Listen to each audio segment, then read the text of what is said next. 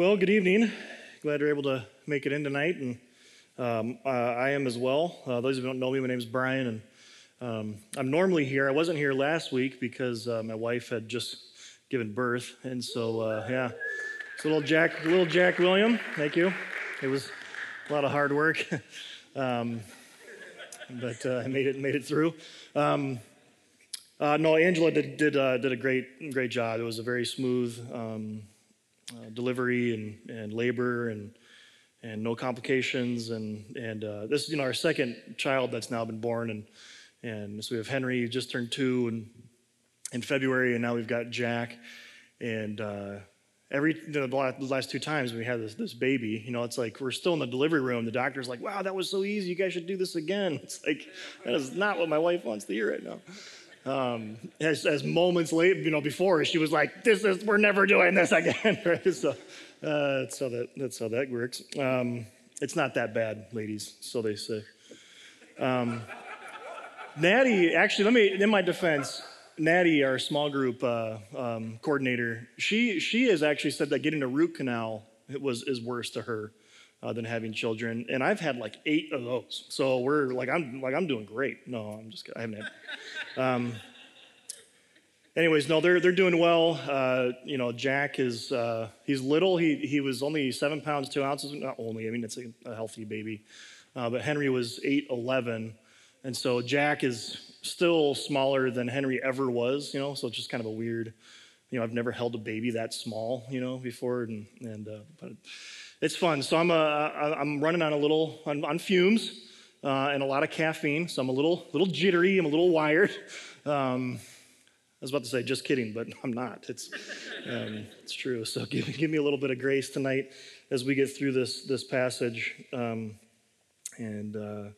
as Paul read it, this is a difficult passage. If you're visiting, we've been preaching through 1 Peter, and that's kind of how we do a lot of our preaching here throughout the year. Is we just pick a book of the Bible, and we will systematically just walk through the book.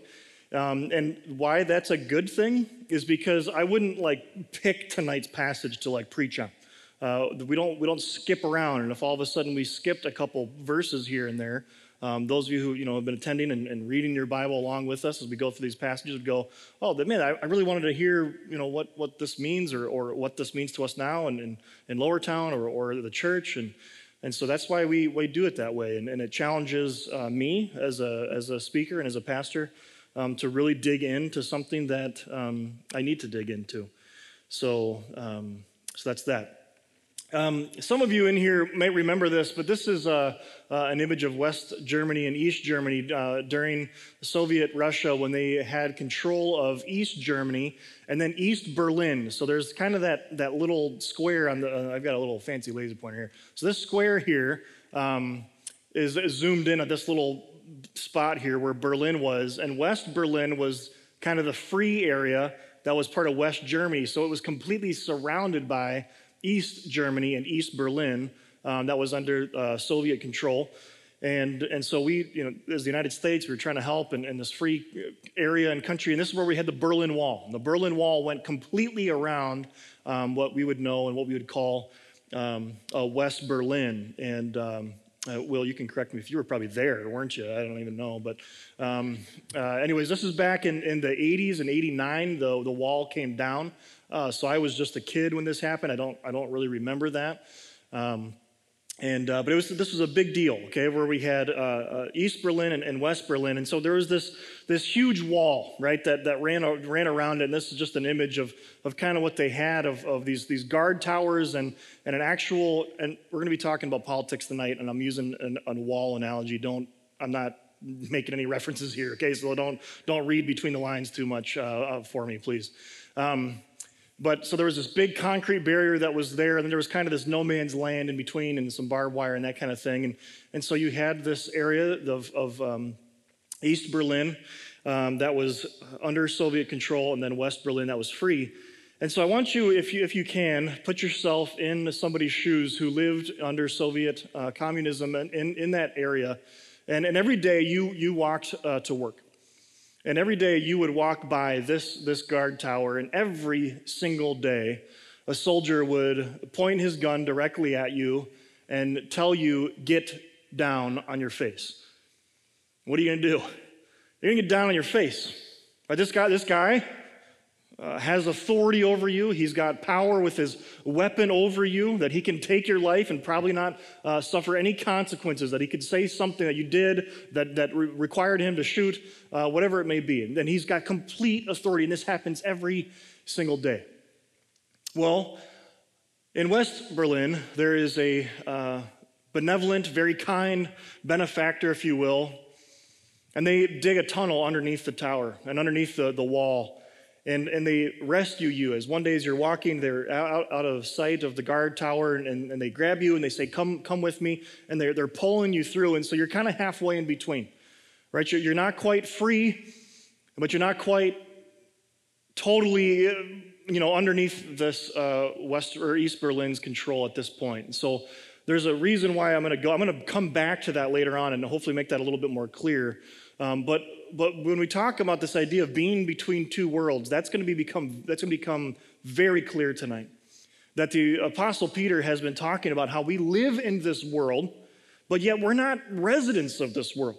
That our citizenship is in heaven, but yet we live here. We're foreigners, we're resident aliens, we're in exile here in this land. And so we're kind of in between these two worlds. And so tonight we're going to see that even when it comes to politics and the government, as far as being our authority. Who is our authority? All right, I want to go back a couple weeks. This was 2 weeks ago. I preached this sermon on living stones in 1 Peter 2, 4 through 10. And over, we're going to see this foundation that's being laid. He literally calls Jesus Christ the chief cornerstone, that he makes up the foundation that the entire church, our body, is being built up into. And so we use this language at Hope that we are elder-led, governance team supported, staff-run, and this is something I want to beat into your minds and into my mind, but we are member mobilized. Here at Hope, that it is about us and the church and the body of Christ being built up into living stones that are doing things, whether that's here in the building, volunteering for things, or whether that is doing things out in the community. And I want you to be thinking about that and different things that are going to be coming up that we've planned for the year. How can you help? Because it's not just about me. It's not just about the interns doing things. It's not about my wife. We're here as a team. And we are built on the chief cornerstone. And so I want you to be thinking about that, being member mobilized. And to quote Leonce again, Leonce Crump, he's a pastor in Atlanta. He says it's not that we, the church, that we have this mission, or I have this mission, and you guys can help, which we do need that, right? We just had 4 of the 5 women that were pregnant, right? Just gave birth in the last 4 months. We've got 1 left, right? And so there's a lot of babies and a lot of tired parents, and so we can use some help, right? But it's not about, I don't want to guilt you into that. But the idea, though, is that you have a mission, church, and what is it that we can do? How can I help you accomplish that mission? How can I enable you? How can I introduce you to certain people in the neighborhood and community that you might need to and want to meet and get connected with? And then last week, Pastor Core stepped up to the plate for us because we were in the hospital, and which was great. The hospital's not great. Maybe that's not the best thing, but the baby's great. And it was good God, good lives, good God. And I'm just going to read the passage that he covered. He says this: "Dear friends, I urge you as foreigners in exile." So again, here, this is your status is in Christ. He's your foundation, he's your rock, he's your chief cornerstone, but yet again, you are foreigners and exiles, and I want you to abstain from sinful desires which wage war against your soul. There it is again, this in-between two worlds. I've been set free, I'm in Christ, right? And yet, there are sinful desires which wage war against my soul. Live such good lives among the pagans that though they accuse you of doing wrong, they may see your good deeds and glorify God in the day that he visits us. So we're visible to the community, and that people should be able to see us and say, wow, there's something about these individuals, and that this is all about God's glory. So this week, the good civil life. 1 Peter 2, 13 through 17. I'm just going to read this passage again, and then we will walk through it. Submit yourselves for the Lord's sake. Oh, let me say this quick too. First Peter, this is the one negative side of preaching the way we do, that we take 2 or 3 verses at a time. This is all one thought, okay? So we cannot forget the chief cornerstone that we're founded on, that we are in him, that we are united with him. And then he's going to tell us now, okay, this is how to have godly living. This is how to be holy. This is how to be seen in the community in one way that we can glorify God and do good things that people would observe and give God the glory, is by submitting yourself for the Lord's sake to every human authority, whether the emperor as the supreme authority or to the governors who are sent by him to punish those who do wrong and commend those who do right. For it is God's will that by doing good you should silence the ignorant talk and foolish people. Live as free people, but do not use your freedom as a cover-up for evil.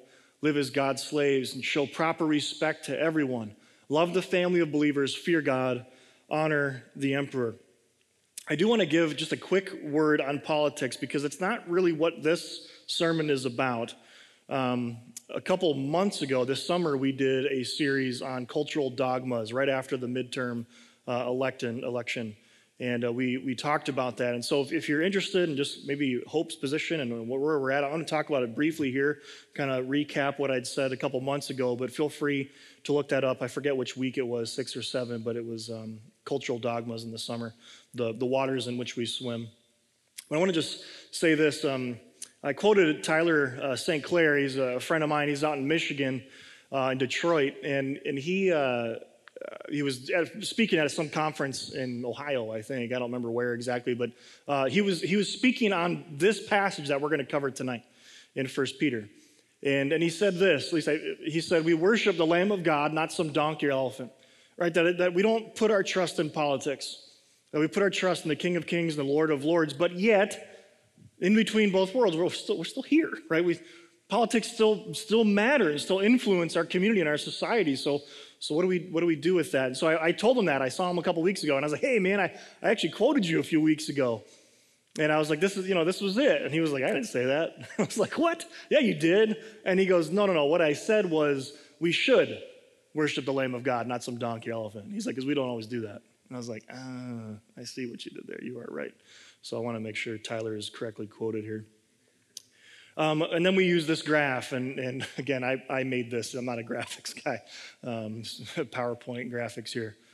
But as we see these circles of whether you're Republican or Democrat, right, and we say, yeah, okay, can those overlap? Yeah, I think they can. But then we have ultimately that we are in the kingdom of God and that he is our highest authority. And how does us and our being believers and reading scripture, how does that influence then our politics? And so that's all I'm going to say about that. If you want to know more about that, you can talk to me, but that's kind of in the back of our mind of where we're at. But I want to be looking at this aspect tonight of submitting to that authority, submitting to the emperor or to the president or our government, whatever you may say. What does that mean, and to what extent? I'm going to skip that.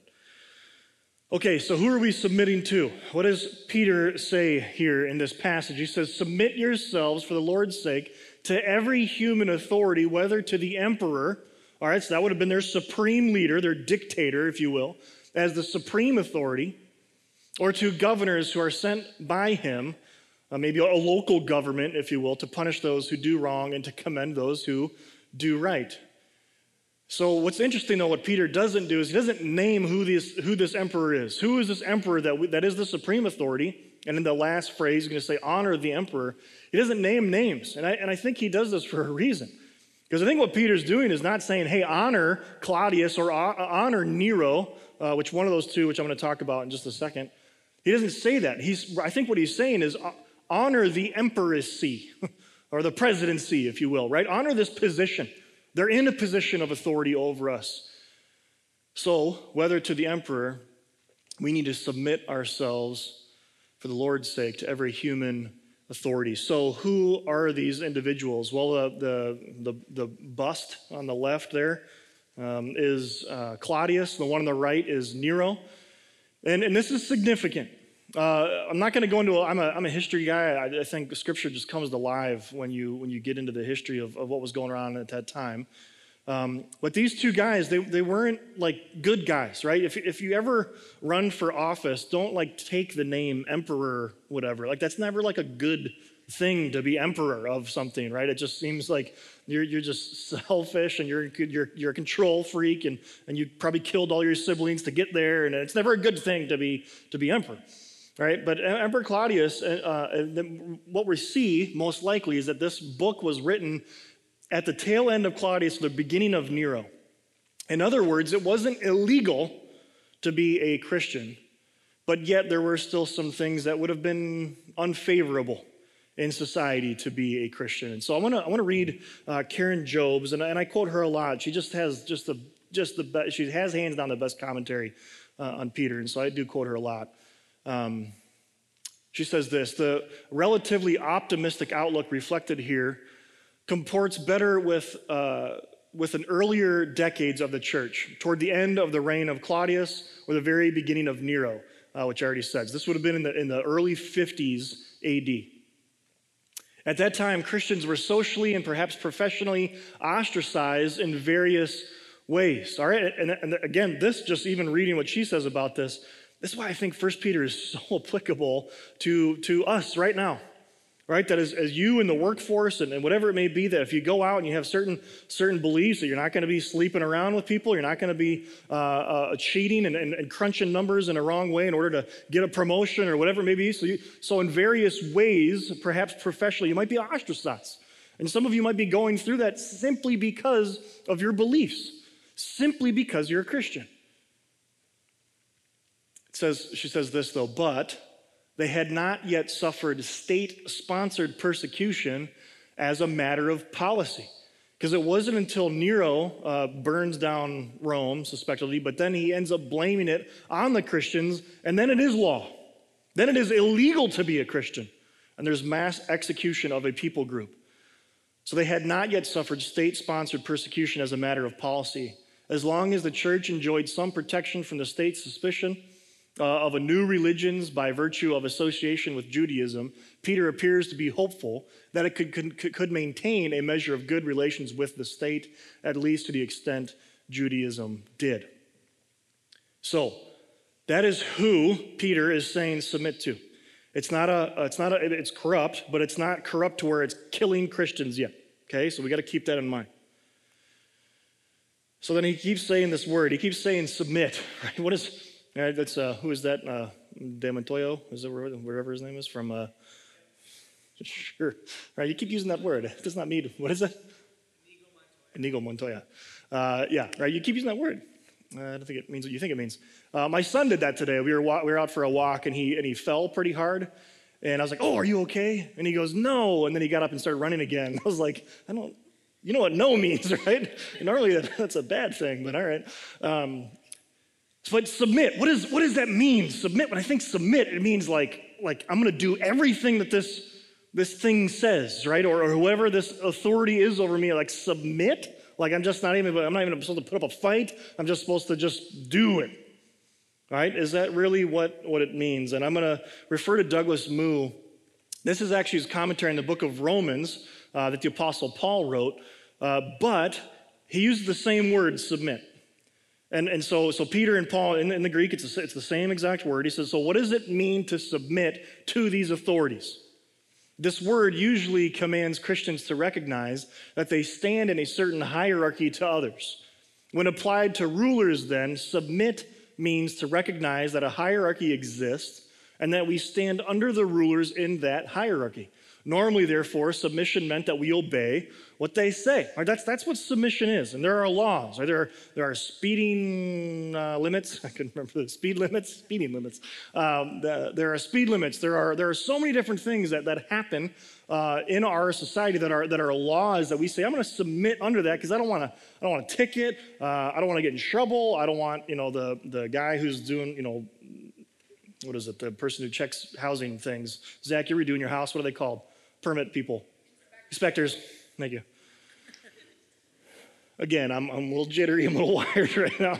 Words aren't coming to my brain. Right? We submit under those authorities, right? And if we don't, there are consequences, okay? But then he goes back and he says this. In all of Paul's, and I will add to this commentary, Jesus and Peter's hierarchical structures, however, the uppermost authority, though not always mentioned, is God. And Peter just did that. He just said Jesus is the foundation, that we are chosen before the foundation of the world by the Father, and that the Spirit enables us to submit and enable to God and to obey and to be holy, and we are carried along by God the Father, the Son, Jesus, and we are sprinkled with his blood. That is the structure, that it is God over us, and then, so he says in all of Paul's structures, however, the uppermost authority, though is not always mentioned, is God. He stands at the top of our hierarchies. What this means is that we must always submit to those over us in light of our ultimate submission to God. In certain cases, this might mean that we will disobey the authority immediately over us in order to obey our ultimate authority. I want to go back to that illustration. At this point, benefactor isn't, you're not just stuck in between. You're now in West Germany. You're free. You are a free individual. Now you're going to go to work. You walk by the same guard tower, and the guy recognizes you. He sees you, and he goes, whoa, whoa, whoa. What's that all about? So he looks out that window, and he swings his gun towards you, and he says, hey, get down. At that point, you might be tempted to get down because you have always been under his authority, but no longer are you underneath that authority. You can now say, right, you can make smiley faces, you can do whatever you want to do. You have no authority over me. And that is exactly what happens in this passage. And this is where we get to being in between these two worlds, because this hierarchy or this old master, if you will, it might be an evil government, but I think when we get into this passage, we really look at the heart of it, it's sin, and it's slavery to the law and to death and to Satan. And we've been set free from that by a benevolent benefactor named Jesus Christ, and the cost of that was his blood. And so there are times when that old master is going to look at you and he's going to say, get down. I need you to sin right now. And before, we didn't have a choice. We got down on our faces and we sinned and we were tempted and we refused to disobey because we had no choice. But now we've been set free. Now we're on this side. We're in the free territory. When we hear these old voices of, I need you to sin, now we can say no. But so many of us, so many times and so often, we get down and we give in to that old master that no longer has authority over us. But now, because we've been set free and because Christ is our highest authority, that when somebody who may even have authority over my physical body tells me to do something, what Peter here is saying, because my highest authority is Christ, that I still can say, no, you no longer have authority over me. You are not my highest authority. Only God is. Romans 13, the passage that Douglas Moo is talking about in those quotes, 9 and 10, it talks about loving your neighbor. That loving your neighbor is the greatest commandment in Scripture. And then Paul goes on to say, love does no harm to a neighbor. Love does no harm to a neighbor. So if the government says, I want you to treat a people group subhuman, it is our right to say, no. Because my highest authority is God, and he commanded me to love my neighbor. And so therefore, I'm going to do that. If the government says anything contrary to Scripture, if they shut these doors and they lock it up or they burn the building down and they say you can no longer assemble as a group of Christians, I'm going to hold up my Bible and I'm going to email all of you. Maybe that'd be bad because I can probably trace the email, but somehow I'd get a hold of you and I'd say we're still going to meet because that's what we've been called to do. Even if the authority says no, which they're not, at least right now. And we could say, no, I don't need to listen to you because you're going against what my supreme authority has said. And maybe in moments, like over human history, there might be times that might cost us our lives. It cost Jesus his, it cost Peter his, it cost Paul his. Martin Luther, he didn't end up being killed by the state or by the church. That was his authority. But there was a moment where they said, Luther, you need to recant everything. You need to, all these books and all these pamphlets you've been writing, like, you got to stop this. And he stands at the Diet of Worms in front of the emperor, again, bad one, okay, emperors are bad, okay? And he stands in front of him and he says, I will not and I cannot recant. Here I stand, God help me. And he says, I'm willing to die in a nonviolent way for my God and my Lord and my Savior. So let me quote someone that was named after him, Dr. Martin Luther King, Jr. I love this, what he says. He says, nonviolence is a powerful and just weapon, which cuts without wounding and ennobles the man who wields it. It is a sword that heals. I mean, that phrase, it is a sword that heals. Nonviolence.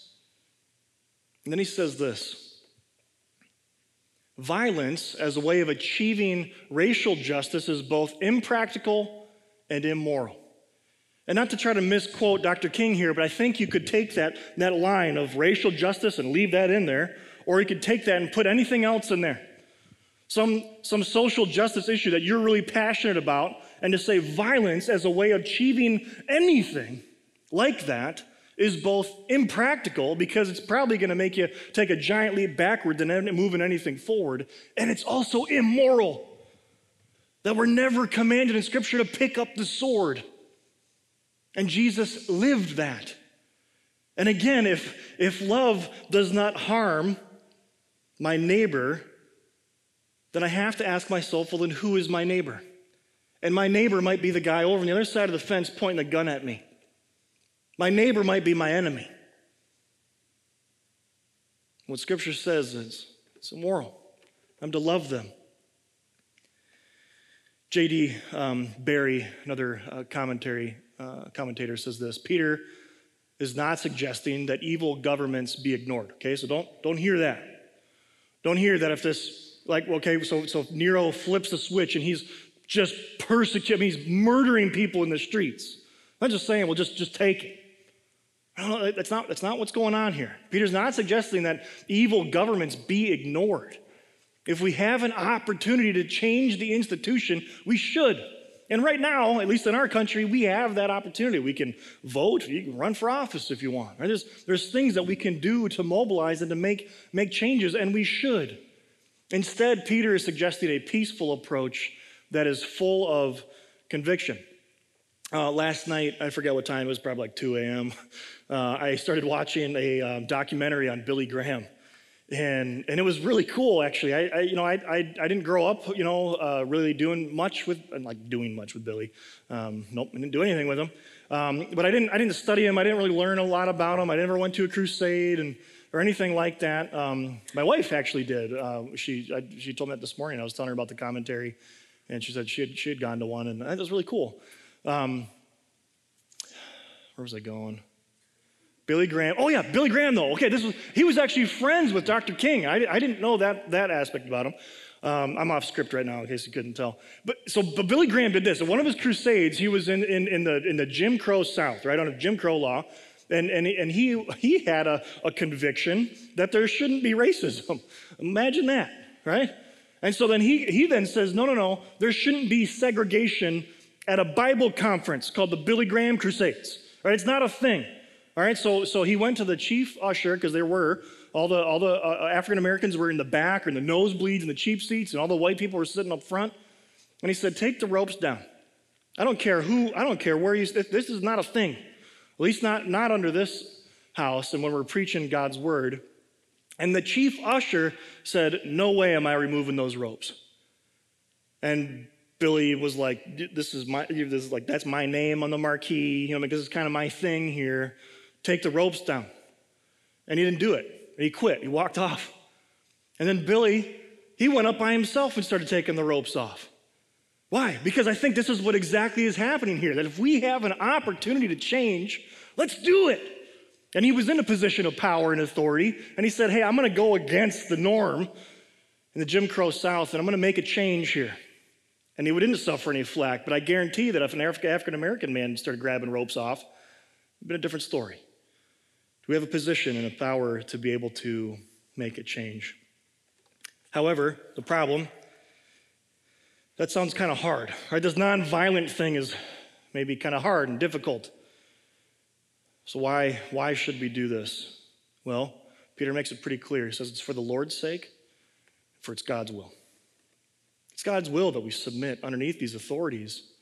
And if we do need to protest, we do so in a nonviolent way, the way that Paul, Peter, and Jesus did. Why? It's God's will. God's will, and trying to find out God's will when I was growing up was like a big thing. We were kind of taught that you had to like learn God's will for your life, and if you ever kind of got off the track, there was no way to ever like really get back on the track. There was called the permissive will. All right, like, hey, you screwed up, but I'm going to allow it to keep going on for now. Right? It was terrifying. Right? So we were just, what is God's will for my life? Right? I got to find this out. And then it's just like, man, there's verses right here. Right? There's so many verses in Scripture like, this is God's will. Well, what is God's will? It says do good. So what does it mean to do good? Yeah, and here he says this. This is God's will. That by doing good, even last week, by doing good, you should silence the ignorant talk of foolish people. That's somebody that would look at you or our church and say, man, you Christians, right? You Baptistic church, you. I don't think anybody would ever say that. They're going to look at us and the way that we function, the way that we care for one another, and they're going to say things. They're just going to come out ignorant and foolish. And it's going to silence them based on our actions by doing something. I have a quote here from Adameo. Sorry, excuse me, I apologize. But he says this: Peter does not advocate submission because the systems are just, but to enable believers to witness in society. The aim is to bear witness and to avoid giving ground for accusations that Christianity is subversive. God's name must not be brought into disrepute. And that's exactly what he's saying. So what does Jesus say about doing good? How does that look like in a nonviolent manner against our authority? Matthew 5:38-46 says this: You have heard that it was said, eye for eye, and tooth for tooth. In other words, equal payment, right? Just going back to the Levitical law. If somebody does something to you, it's not saying, it's such a really badly miscommunicated passage of like, if I lose my eye, then I like, hey, come here, I get to take your eye out. No, it's saying it needs to be equal payment. Because then right after that, it explains, right, pay them back, give them like 8 donkeys, whatever it is, right? Like there's payments that are not just like, let me take your eyeball, okay? So it was always misinterpreted. But it's equal here. But what Jesus says, but I tell you, do not resist an evil person. And if anyone slaps you on the right cheek, turn to them the other cheek also.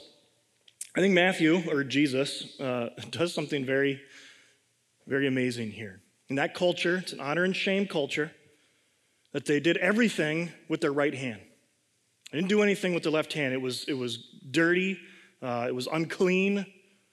And so he says this: if anyone would hit you on the right cheek, all right, if I'm right-handed, which in that culture everyone kind of had to be, if I'm right-handed and I hit you on the right cheek, all right, I can either dislocate my arm somehow and whip it to hit you on your right cheek, or I can slap you backhanded across the face. Right? I can say in my position, you're below me, and I'm just going to smack you. I'm not going to start a fight. That's not what this is about. It's about me telling you who's boss. So Jesus says if someone slaps you backhanded on the right cheek, you turn to them the other's cheek also. I may be your subordinate, but you're going to hit me like an equal. And in a way, a very nonviolent way, protest. And if anyone wants to sue you and take your shirt, hand over your coat as well. In other words, you might as well just stand there naked in front of them. Right? You want my shirt? Oh, here, take all my clothes, right? And just shame, right? Oh, no, put your clothes back on, right? I don't need it. Non-violent way of saying, oh, no, let me be kind, right? Treat me as an equal here. If anyone forces you to go to a mile, that was a law in there that any Roman citizen could force any other ethnic group to carry their stuff or walk with them for a mile. So go with them too.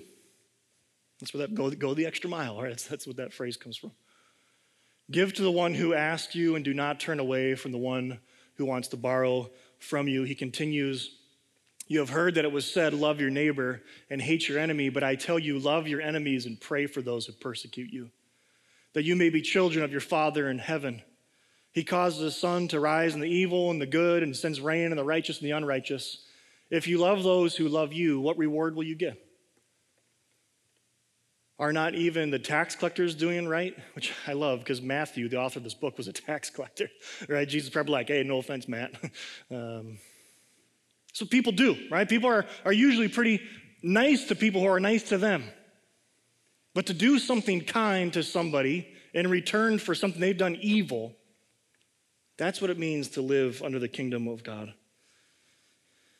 And then Jeremiah says this, Jeremiah 29, says, thus says the Lord of hosts, the God of Israel, to all the exiles, okay, same word that Peter's using about the church in the New Testament, the exiles whom I have sent into exile from Jerusalem to Babylon. So they're underneath Babylonian rule.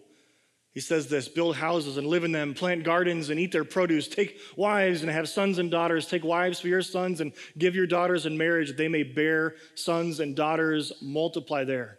Do not decrease, but seek the welfare of the city where I have sent you into exile. You, church, are in exile.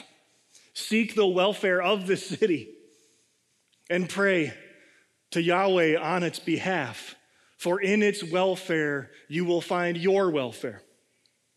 And those words still ring true in Peter's time, and they ring true today. Karen Jobes again says this, Peter's exhortation here is prefaced by a claim to divine authority. It is God's will, not simply Peter's, that Christians do good, even in pagan societies. For by such behavior, they will silence the slander about Christianity and all the more so that they are publicly recognized by the authorities for good works that benefit their city, so that we can do. And I want you to be thinking about this. I really do. What can we as a church in this community in St. Paul or anywhere in the cities, what can we do to be member mobilized? What can we do to actually make a difference that the city would go, wow, this whole community church, they're making a difference here. And if we just closed our doors, what would the attitude of the city be? I want to make a difference, and I think you do too, because we've been called to do that. And then she says this, it is difficult to square this teaching with any worldview that recommends strict separatism from society and withdraw from civic responsibility as a legitimate Christian lifestyle, that we're not just supposed to leave. So now we serve a new master. It was a kid song I used to sing when I was little. I forget it. One of the lines was serve a new master. So there it is. We serve a new master. All right, he is our king. He's our Lord. Now, when somebody says something contrary to Scripture, Jesus is our ultimate authority. It says this, live as free people. Right, we're in West Berlin. But do not use your freedom as a cover-up for evil. Don't use my freedom as an opportunity to stick it to them or do acts of violence and say, well, I'm forgiven by God. He says, live as God's servants, live as God's slaves, that he is my ultimate authority. Show proper respect to everyone. Love the family of believers. Fear God. Honor the emperor. I want to just end with one quote just to clarify that last phrase of honor the emperor. Karen Jobes, she spends a lot of time talking about what could this mean and quotes a lot of commentaries, but then she says this, most likely the statement is a comprehensive reference to all contexts in which in which a Christian lives. Social, ecclesial, spiritual, and political. While the syntax and the precise structure of honor the emperor are difficult to decide, the thrust of the exhortation is clear. Christians must live well by giving each type of relationship its due.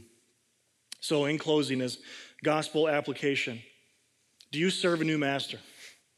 Right? Maybe as you were hearing this, of just saying, man, I didn't know that Jesus bought me with his blood. I didn't know that he came and rescued me from slavery to sin, from slavery to death, from slavery from Satan, and set me free to be with him, that I can now call my master Daddy. I didn't know that. You serve a new master. If you haven't, if you don't, then tonight can be the night. And then secondly, do you realize that you have been set free from your old master? You're free now. What that means is that when you're tempted and you hear that old master saying, just do it, you can say, no, I don't have to do that anymore because I've been set free from the law, I've been set free from sin. And finally, I don't have this up there, but again, you've been member mobilized. We have been mobilized as a community. What are some ways that we can really impact this community? What can we do to see our good deeds? This isn't about doing some Billy Graham crusade, right? I think crusade, it's faux pas anyways right now, right? But it wouldn't be going out into the lawn and just, hey, we're going to just preach the gospel out here and see what happens. I don't think that's what Peter's talking about here. What can we do good to seek the welfare of the city? That they would look at us and say, they got something, and I want that. So as we enter into communion like we do every week here at Lowertown, I want us to keep in mind that we have been set free. We have been bought, but we were bought with a price. And it was the blood of Jesus. And the juice that's in these little cups represents the blood of Christ that was spilt for your freedom. And the blood that represents the body of Christ that was broken for your freedom to say no to sin. If you need a gluten-free option, there's that on this left side here. But as we do, we're gonna sing an extra song tonight. We're gonna do 3 songs tonight, and I just wanted you to take your time, pray, talk maybe amongst yourselves or your spouse or whoever you're sitting next to. Man, what can we do? What is there something we could do? And we'll have time afterwards for that as well.